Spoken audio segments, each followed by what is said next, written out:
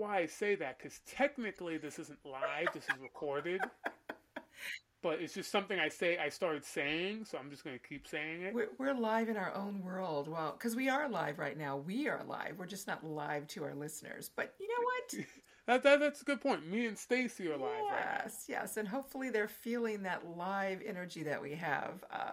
We have a really great topic of discussion. And oh, Torrin, did you make some changes to the topic? No, that that was you. Oh, I don't think I wrote that. I thought I put something else. No, that was Oh, I you. did put that. That's so funny. Okay, So, sorry, listeners. ladies and gentlemen, we don't put much planning into this. We sort of just turn it on. We generally discuss what do we want to discuss. Okay, this topic, cool, and then the camera just starts rolling. Oh, So this is basically live. We don't edit any of this stuff, so it really is this is live. it. But What you today hear is what you get. we are talking about functioning And labels. why we don't like functioning labels. Why I don't like functioning labels. Why we don't want to use functioning labels. Why I do understand functioning labels medically for benefits have a purpose and all of that nonsense. But um, yeah. Why is it people are talking about functioning labels? What's all the fuss about functioning labels, Torin? Well, I think the first thing we should define is what functioning labels are. Mm-hmm. Functioning label is the term used in the autistic community for things like when someone says someone is high functioning autistic, or has classical autism, Mm-hmm. or is profoundly autistic, which, believe it or not, is an actual medical term, profoundly Mm-hmm. autistic. The idea of functioning labels is it allows you to basically say a word and give people sort of a mental image of the developmental level of the person you're talking about. Yes, and typically people associate the wording around the level with someone's intellect or communication abilities, which that's problematic within itself.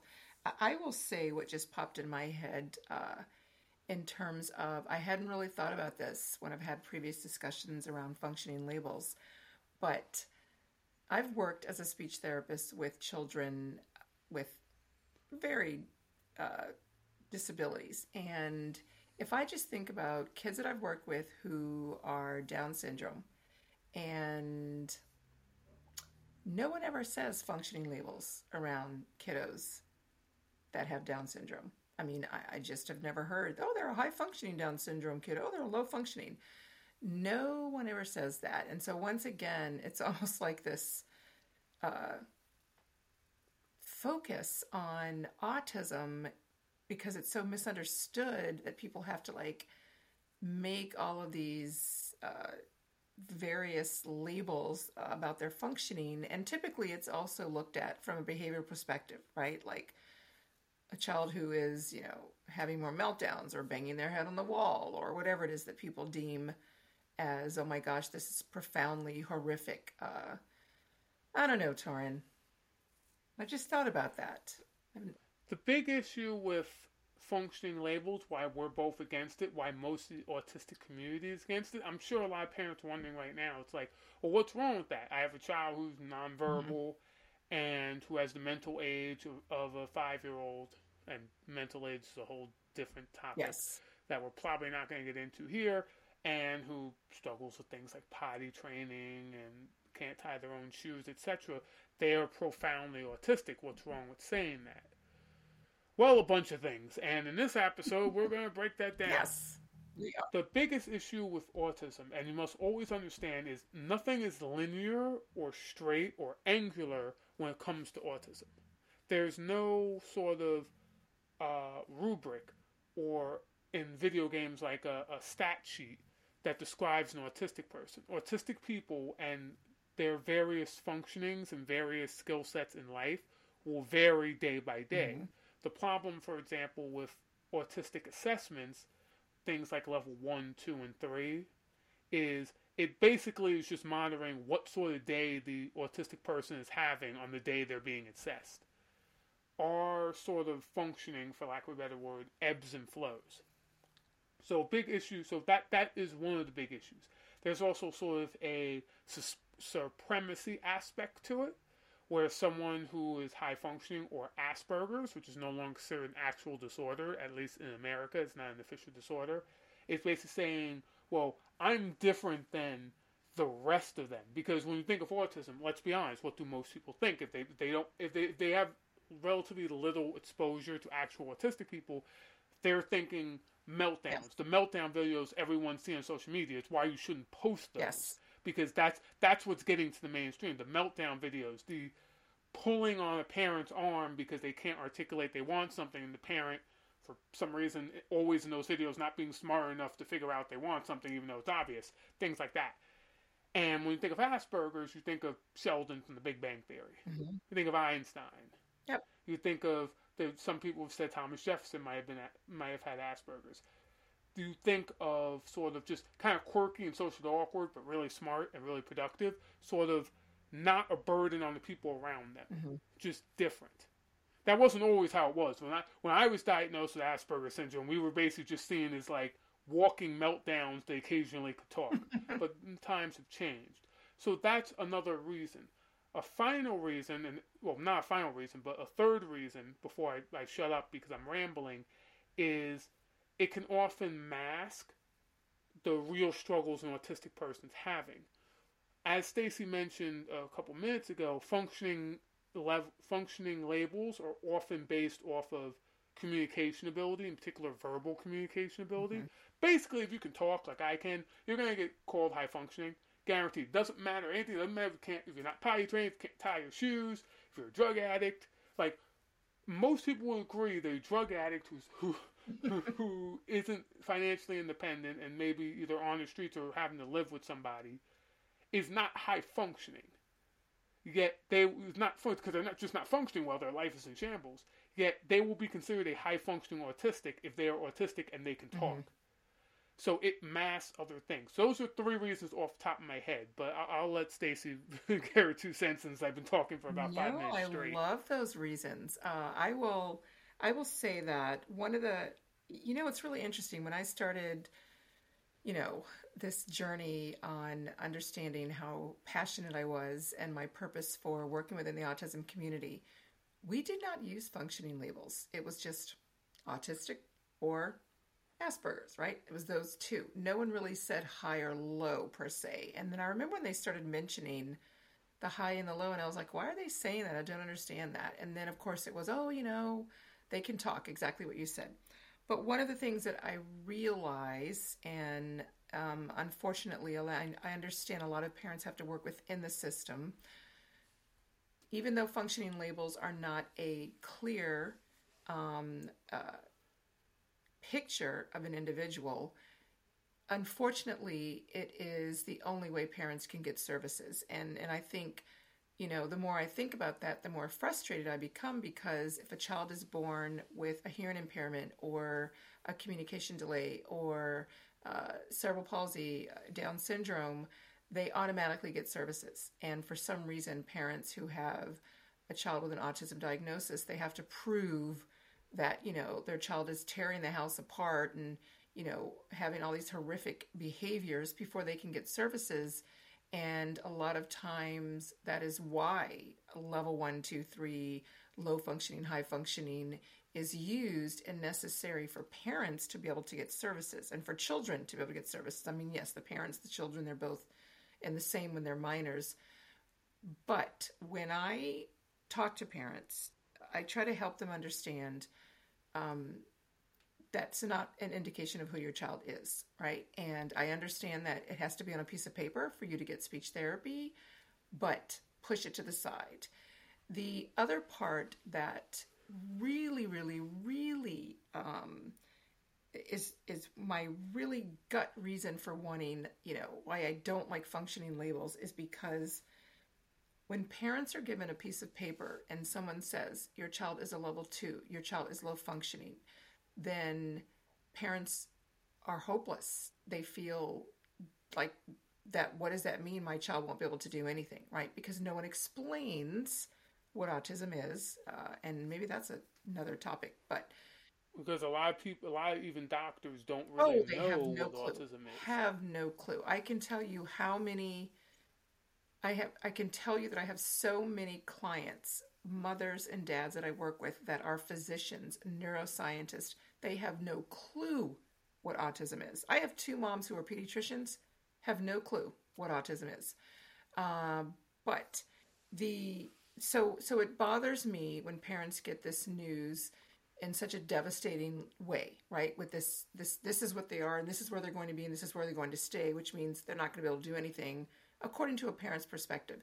The other part is when they say, "Oh, they're high functioning," then the parents feel, "Oh, I can, you know, get rid of the autism, or maybe nobody has to know, or my child doesn't need any services, they're doing just fine, or they're going to be okay, I don't need to support their needs." So both sides of getting this functioning label doesn't always fare out for the kids if the understanding of what the labels are, why they are used, and what autism really is not explained to parents. Does that make sense, Torin?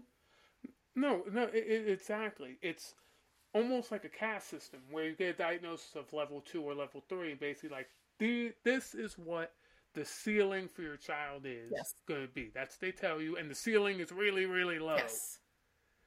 And to be fair, when I was diagnosed, you mentioned something about a minute ago, where you said when you started, we didn't really have functioning levels. You said Asperger's and autism. Part of that shift is because they phased out Asperger's. Asperger's served as the functioning label. Yes, it did. And that got changed, I believe, in the 2013 DSM, Yes. the Diagnostic Statistical Manual, the fifth one version. Great point. And everything fell under the umbrella of autism. And as a result, that's when high functioning autism was already kind of a thing, but it wasn't like a set in stone thing. That's when the functioning label started to come on heavy. Yeah.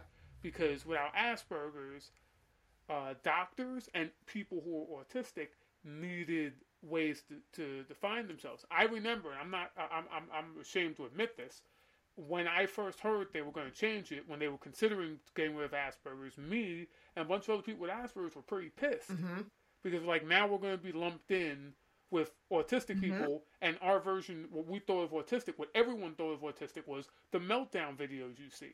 The 60-minute special of the kid pulling his mom's arm, the mom not having enough brain cells to rub together to figure out the kid's trying to get his attention.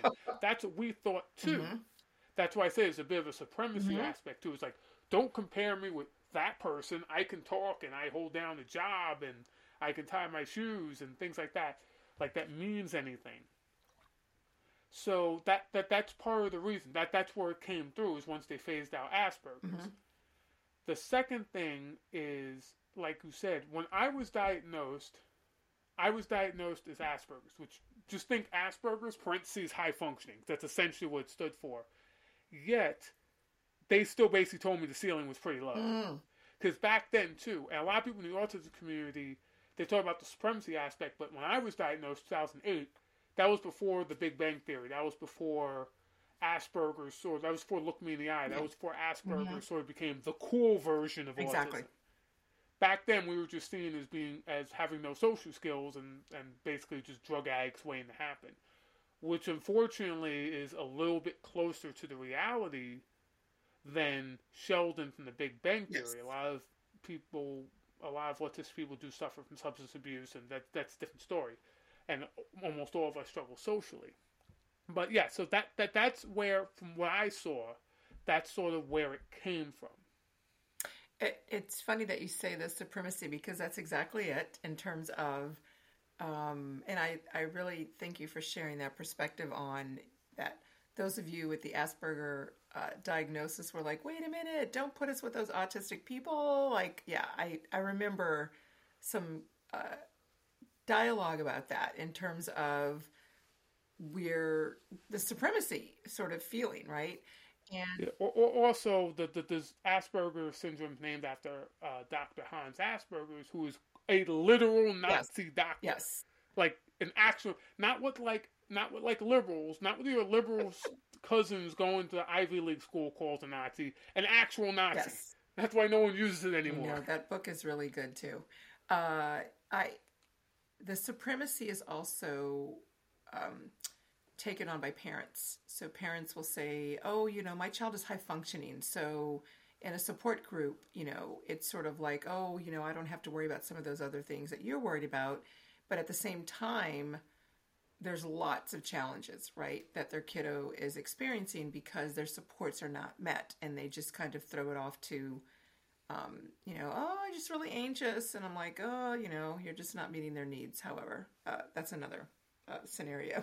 And I will share with you that years and years and years and years and years ago, I used to say that I wanted to start a school for students who were diagnosed Asperger's because I always felt like those kids were not supported and very misunderstood because everyone assumed because they were talking and because they were academically proficient that they were fine. And I could see, of course, the challenges. That's why I was called in to work with them. But no one understood them. And I always said, like my student Romalis, he was that kiddo. And it's like trying to fit, what is it, a square peg in a round hole? A round peg into a square Round hole. peg in a square hole. And or it might be a square peg in a round hole. Yeah, it's square peg into a round hole. So, but I remember saying, I want to do something for these students because no one is understanding that they need supports and no one is understanding what they need because they're not in the corner, banging their head on the wall, playing with their spit.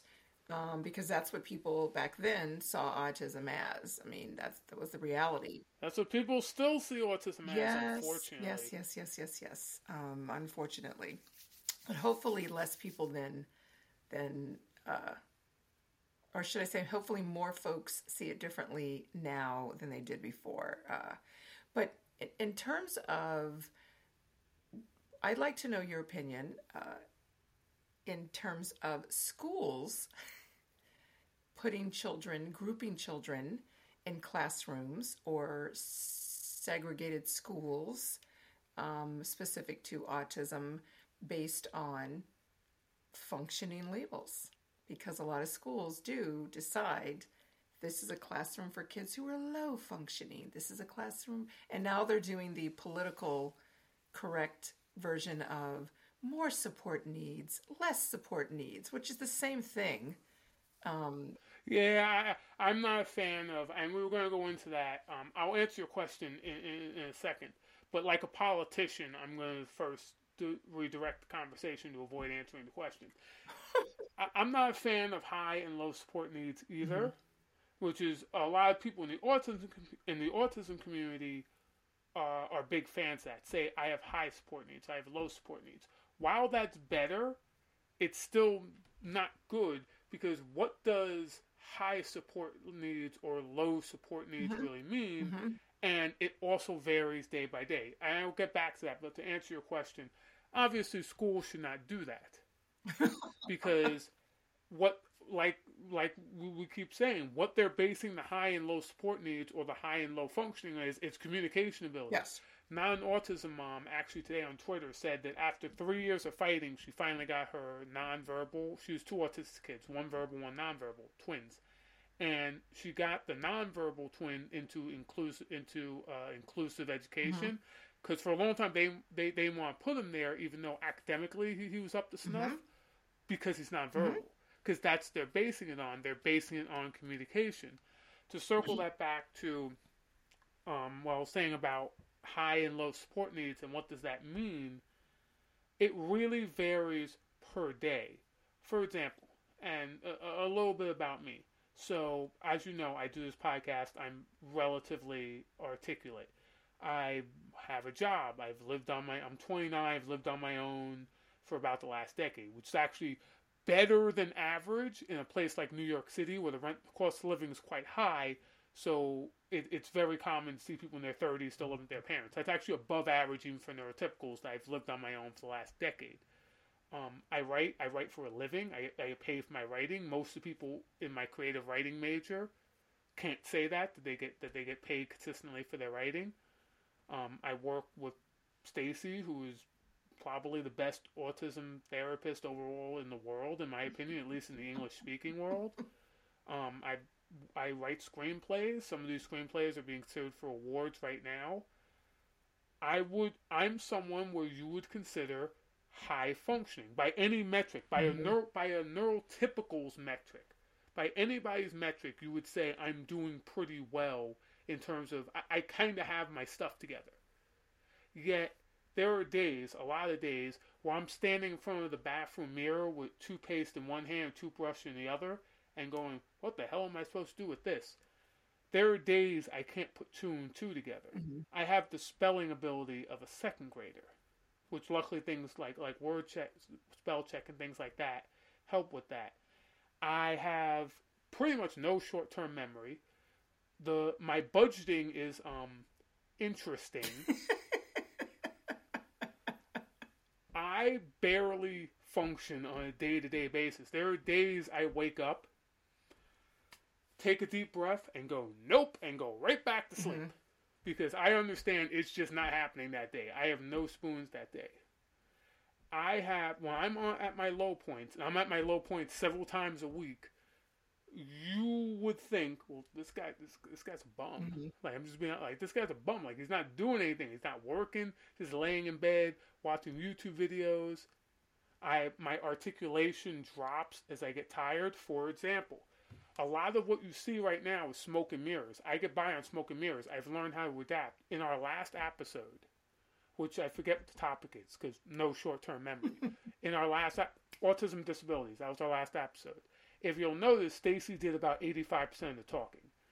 That's because, excuse me, I was low on spoons, so low that when I did the introduction, I sort of stumbled and spoke gibberish for about the first 5 minutes, realized I had no access to my words, and just started asking Stacy questions for the next 45 minutes to make it so she would do the bulk of the talking because her knowledge is so vast and deep that she can just opine for minutes at a time, which made it so I didn't have to talk because anything that came out sounded like I couldn't speak English.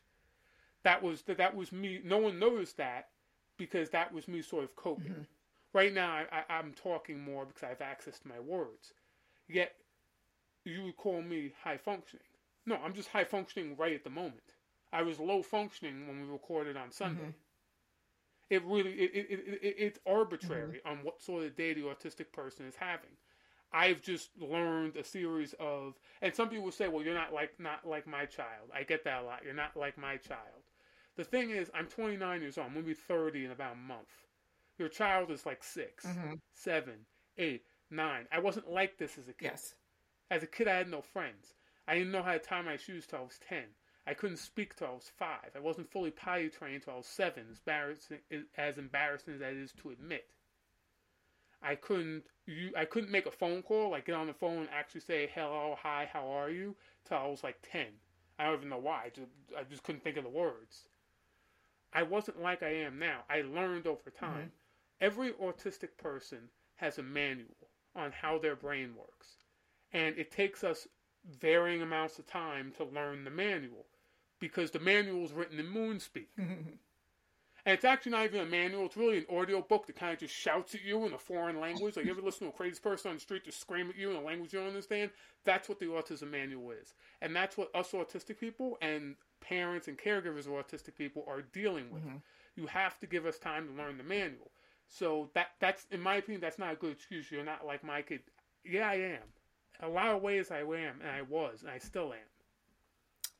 Boy, I tell you, I don't know how to follow that. This is why I really enjoy discussions with Torin because he's just brilliant and he has such a way of articulating to give us such great insight. And I want to say thank you, Torin, for sharing those personal examples because I think parents need to hear and therapists need to hear that, you know, this rush for time have to be done by 5. You know, my child's low functioning, they won't be able to. My child's high functioning, they don't need supports. And the example that you gave, if we wanted to play around with words in terms of the last time we recorded, you needed more support. So for you to get more support, you implemented a great strategy of, I'm going to ask questions. And now I can only assume, I don't know, based off of what you've told me before, in terms of how you process information, while I'm talking, it gives you time to formulate and come up with the next question. Oh, Yeah. exactly. I should have mentioned that. Exactly. That's what I'm doing. By asking you Mm-hmm. questions, and because I know you can opine for minutes at Mm-hmm. a time, it gives me all the time I need. And in that particular situation where I never asked my words, all I needed was time to think of the next question. Yep. So you talk for 3 minutes. That give me 3 minutes to think of another question. I asked a question for less than 30 seconds, and you talk for another 3 minutes. And I sort of BS'd my way through the whole episode. That's just an example of a cope. I didn't mean to cut you off, but No, yeah, exactly. Thank you for pointing that out. That's how it works. it's a demonstration of Torn and I and the beautiful relationship we have where it just works for both of us. And oh, God, I just love that. I love that example. I love that Sharon because I it's why I'm so adamant about stop using functioning labels because it is not a clear indication. It doesn't depict who your child is. It doesn't depict an autistic individual, whether your child is 6 or 29 or 32, right? Even, just listening to Torin, thinking about for him to sort of go out into the world and do what everyone thinks and expects everyone to do as a 20-year-old adult, it's hard work. And it takes a lot of hard work. And that's where I just want parents to understand your children are working very hard. And so give them a little grace, as Torin always says. And just, gosh, what you said was so profound, Torin, in terms of you're right, because parents do say that. Well, my child's not high functioning like you. My child is low functioning. My child is, intellectually delayed, which, I can tell you at least 90% of the time when I have met parents and met their child and they say their child's intellectually delayed, I'm like, no, they're not. They just were tested on a day and the IQ test is standardized. Your child is not intellectually delayed. You cannot tell me that a child who can go and memorize a credit card and charge and order things online and is not communicating verbally is your low functioning child. That doesn't even like match up. I don't even know what you're talking about when I hear those stories. And unfortunately, the functioning labels are directly correlated to communication, verbal, and behaviors usually are related to lack of communication method because everyone's expecting and wanting verbal. But that brings up another topic which maybe we can sort of expand on in terms of communication and how that relates to the high functioning, low functioning. There are many autistic individuals who are, uh, you know, in college, doing well in school, which is what people seem to set the standard for, and they use other means of communication besides verbal. Can you maybe share any? And some folks use both. I have a friend of mine who is a verbal communicator, but she relies heavily on her AAC device because sometimes she doesn't have access to her words. And she just prefers to use it because it's easier. She can communicate more efficiently. What are your thoughts around that, Torin, in terms of if someone is reliant on a technology alternative method of communication and how that's deemed as either low functioning, high functioning, or maybe no one regards it as anything? I'm not even sure where people stand on that. Well, the first thing I want to say is my experience working with both my lived experience and my experience working with autistic children mostly revolved around verbal children. So a lot of what I'm going to say is actual speculation and stuff I've heard from members of the autism community online, Mm-hmm. not like personal, like in-person experience. I think a big issue, like we've been saying, and it can't be understated, is the idea that functioning is tied to verbal. You said communication, but it's verbal Mm-hmm. communication and how articulate somebody is. So obviously, someone who communicates partially or fully through an AAC device is going to be up against it, Mm-hmm.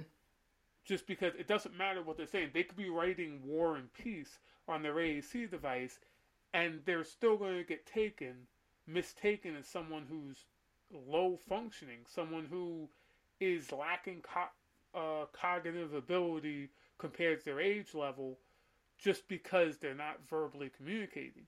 Even people who do verbally communicate. When I was in college, I had a friend who asked me once, who's actually an RA, so a resident assistant, the guy in charge of the floor. And he asked me, and we played rec soccer together, like recreational soccer. Mm-hmm.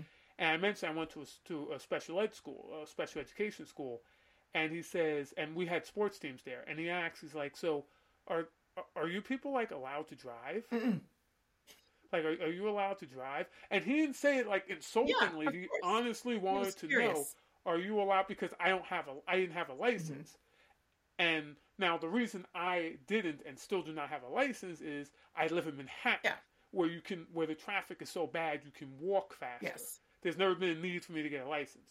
Most of the people I went to school with have licenses, and if they don't, it's because they live in Manhattan, like I do. Yes. He then asked, when I mentioned about sports teams, like, so were people in like wheelchairs? Mm-mm. Remember, we played rec soccer together. Now I'm not athletic at all, but I'm not like obviously I'm ambulatory. I can use both my legs. I have basic like hand-eye coordination. Clearly, clearly the school I was in had people who were capable of that. Mm-hmm. Like, so even when you're verbal, just saying autism, just because I was always free about saying I was Asperger's or I was autistic, just saying that brings up all these crazy misconceptions. Mm-hmm. Yeah. So that's my best attempt to answer the question. The short end of it is I've never met someone in real life that uses an AAC device. Got it. Got it. Well, I will say, based on my experiences, I have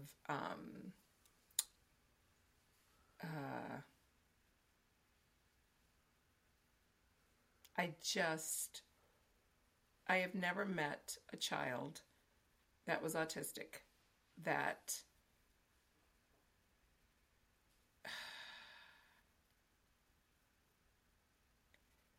we talked about. Oh, you know what? Okay, my brain just went squirrel. I meant to tell you, Torrin. Remember, we were talking at the last podcast about other existing disabilities and how we don't like to use comorbid. I was reviewing some things today for a course that I'm putting together, and I remembered after getting the visual cue, Karen Rose refers to it as co-occurring. Co-occurring. Yeah. So I meant to tell you that. Which brings me to, I will say that I have met students that have co-occurring intellectual disability, but I have never met a child who was autistic and was intellectually delayed legitimately, right? And I will say, based on my experience, the children that I have met who are autistic with a co-occurring intellectual disability that is a valid diagnosis typically have other stuff as well, right? They typically have like seizure disorder, or they have some other syndrome-like things. And so there's usually a lot going on. So I try to help parents understand that autism, or remind them that autism is not an intellectual delay. However, based on our communication skills is how people determine how intellectual we are. And I will just say that I have worked with, and I'm sure all of us have either worked with or gone to school with people who speak intellectually, but they are really not very bright. They just are really good at regurgitating information, right? No, there's a lot of autistic people who are good regurgitating information, but this quote gets attributed to Einstein. I don't know if he said it, but basically, if you can't explain a concept to a 6-year-old, you don't know it. Yeah. And a lot of people can't explain. Mm-hmm. They may know something, they can't explain it to someone who doesn't know it. Therefore, in my opinion, they don't know it. Yes. And that's not an indicator of their intelligence. Yes. So what I wanted to bring up in terms of, I know I kind of talked about how, when parents get a functioning label of low functioning and how the expectations are then low, or people are concerned about what's going to happen with their child. When a child who is deemed high functioning then because they are not provided with support, because people think they don't need support, then that weighs heavily on a child with having all of these expectations to meet and not even feeling like they can ask for support because everyone expects them to just suck it up and be like a neurotypical. That's a big problem. You Mm-hmm. see that a lot in the autism Yes. community, and I always feel kind of estranged from those people. So I'm sort of in between. So generally, you get two camps in the autism community. You get people who are verbal and therefore labeled as quote unquote high functioning and had all these expectations dumped on them, especially ones that did okay academically, and then those who struggle with their words either semi or select or have selective mutism or rely entirely on alternative forms of communication who have like no expectations because they're just like, oh, they can't do anything. They're robbed of their autonomy. Mm-hmm. I was sort of in the middle where I had good verbal communication skills relatively early on because, as I said, I didn't start talking when I was 5, but once I started talking, I never shut the hell up. So people saw me after the age of 5, and they're like, well, he's so articulate, he's super high functioning. But they also had no expectations of me because they're like, but he's also dumb as a bag of hammers. They didn't say that, but that's essentially the feeling. So whenever I hear stories about autistic people, like who are in university who are struggling, because university is rough for anybody, especially for autistic people, and they have all these expectations, I kind of can't relate to that. I'm like, wait, people expect stuff from you? They expect you to succeed? Like, people thought I'd end up in prison. That might also be because I'm black and I grew up in the Mm-hmm. projects. That's pretty much where they expect all of us to end up. So I never quite understood that. Mm-hmm. Not that I don't understand, but I have trouble vibing with Yeah. it. But I definitely empathize with it because when you do have, especially if you have the double whammy of being really strong academically, Mm-hmm. which also doesn't mean much because the academics, especially in America, are shit. Just being blunt. It's basically, like I said, it's regurgitation. All you need is a really good memory for useless That's facts, it. and you can basically BS your way through school. And you have at least some verbal articulation skills. They're going to be like, great, this is going to be a success story. This is going to be the next genius. And they want you to go to school, and they want you to major in the empirical Mm-hmm. sciences, and everyone looks at you, and parents come over to you, and this is something I did get. Parents will come over to you and sort of inject their hope into their kid can be like you. Mm-hmm. Just for the record, anybody think that you don't want your kids to turn out like me? If your kids turn out like me, you screwed up as parents. Just so you know. But they hope, they kind of hope, and professors will see you, and because I had this at school too, and they'll be like, oh, like the inspiration porn. It's like, oh, you overcame so Mm-hmm. much. You work so. Yes, you have to work harder than your peers, but it's okay because I'll make you stronger. And you're just like, oh my god, shut up. And I hate when people say that. it's rough because it's a long-winded way of saying they're not getting the support they need because they're smart academically and they can articulate Exactly. their thoughts. And And it's sad. I think that's why, in my earlier in my career, that's why I wanted to open a school because I could see the mental health damage to those kids. I could see the struggle they had over time where they were, doing a lot of masking, doing what everyone expected them to do, but they were not being themselves. And because they were considered high functioning, and lots and lots of mental health issues, and I hate when we have to wait till the shit hits the fan, as my grandma used to say, to try to do something. I think I shared with you once before, Torin, that a lot of times when children have the high functioning label, then because supports, parents don't think they need supports, or they only need them for like a short time, and they kind of stick them in school, and oh, they did really well in kindergarten, oh, they did really well in first grade, and then I get calls, second grade, third grade, when like it's just meltdown after meltdown after meltdown because they're exhausted and they can no longer mask and hold it together. They can no longer walk through second, third grade without their sensory needs being met. And the social dynamic and the peer interaction expectations have gotten higher, and the kids just crash. They just crash, and then now it is a behavior problem.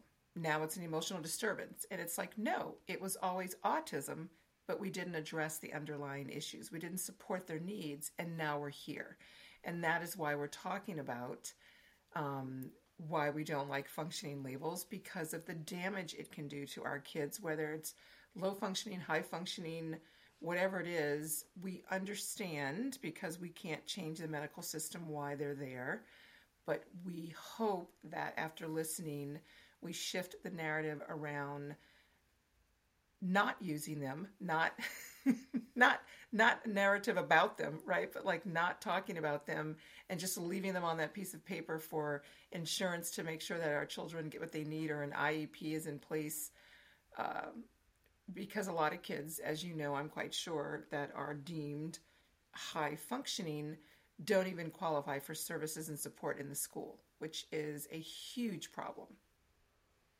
Because you got to earn those supports. Yes. Yep. You got to earn. Like, we're not just going to support people because it's the right thing to do. No, you have to completely crash and burn for us to give you support. Before we go, because we were trying to discourage people from using functioning labels and using phrases like high and low support needs as well in sort of everyday conversation, what do you think are some things parents can say to sort of give people ideas of where their child is at? A general idea, like, let's say, so you say your child's autistic. Well, that could mean a lot, because autistic is a wide range. There's a reason it's a spectrum. And spectrum's a bit of an outdated, narrow-minded way of looking at it, but it is a wide umbrella. So what are some phrases, or how can a parent convey the information about their child on what an average day, quote-unquote, would look like to somebody when they say their child's autistic? I love that question. You guys can't see me, but I'm dancing in my seat because I'm excited. What I would say to that is, and this is what I tell parents, you simply say, my child is autistic. My child communicates through this method. They are building this method, if they are building a method. Sometimes they're working on two. My child needs these things in order to have a sensory safe environment. And these are the things that my child really either enjoys or gravitates to, and blah, blah, blah, blah. So I am of the, I don't even know the word. I think it's important to just describe your child as they are your child. When you have any other child that is not autistic, and I've actually tested this out with parents, and I say, well, what do you tell them about your daughter, Bobby? What do you say when they say, oh, Bobby, what do you say? Oh, I tell them, Bobby's a chatterbox, and, she just loves unicorns, and, she loves to go, and the slide is her favorite thing at the park. Okay, say the same thing about your child that's autistic. Just talk about the individual like they are a human being, and not a checklist of items that we're looking for, and not what we're trying to get them to be. Just embrace the little human being that you have, where they are at that time, at that moment, at that day, and that's it. That's all. That's my honest answer. So I think we should wrap it up here, just because there's no topping that. That was great, and I think it's going to help a lot of people. So just to basically summarize, function labels suck. Yeah. They're outdated. They're incredibly inaccurate. All they're basically saying is how that person was that time of day, and how well that person can verbally articulate their thoughts. Yep. Yes. And so they essentially mean nothing. Yes. That they're arbitrary. Just like so many things in sort of disability, in the disability space, it's arbitrary. Exactly. And I will say, as my last PSA, that if someone tells you that your child is low functioning and then the doctor says, come back in a year, if you do this, then they may be able to be high functioning or test out of autism. Okay, that is just ridiculous and not true. And that's not the way it works. So just wanted to end that. If a doctor tells you you can test out of autism, these are also... So, Stacey, you know how there's like 1% of doctors that think you could take horse paste to cure COVID? Yes. That's that 1% of doctors. So if you do a Venn diagram of like doctors that think you can take horse paste to cure COVID and doctors think you can test out of COVID, that you can test out of autism or use like vitamin D to cure autism. Yeah. It's a circle. Yes. They're the same people. So I just had to jump in and say that. If any doctor tells that, get a new doctor. Yes. Call your insurance company if you have insurance. I understand it's a restriction. Call them, see, even if you have to travel to find another doctor, get a new doctor. That doctor's an idiot. They say your child can, well, maybe next year they might be level 1. Get a new doctor. They don't understand autism. They don't understand your child, and they're putting limits on your child. And that's an episode all its own. The idea of placing limits on disabled people. They're placing limits. They're basically saying this is where they will be. Yep. That's essentially when they say they have a level. When they say level 1, 2, and 3, it's based on what they can't do and what they will never be able to do, and that's BS because you don't know. They're children. Yes, and that's why I don't like those labels to be used, because it gives parents an inaccurate picture of their child. But you all know your kiddos, you know your loved ones, and they're little human beings, and just embrace them for who they are, support them where they need support, and we'll come back and talk about more, right, Torrin? This is good. I can't wait. All right, thank you all for listening, and see ya. we will be back.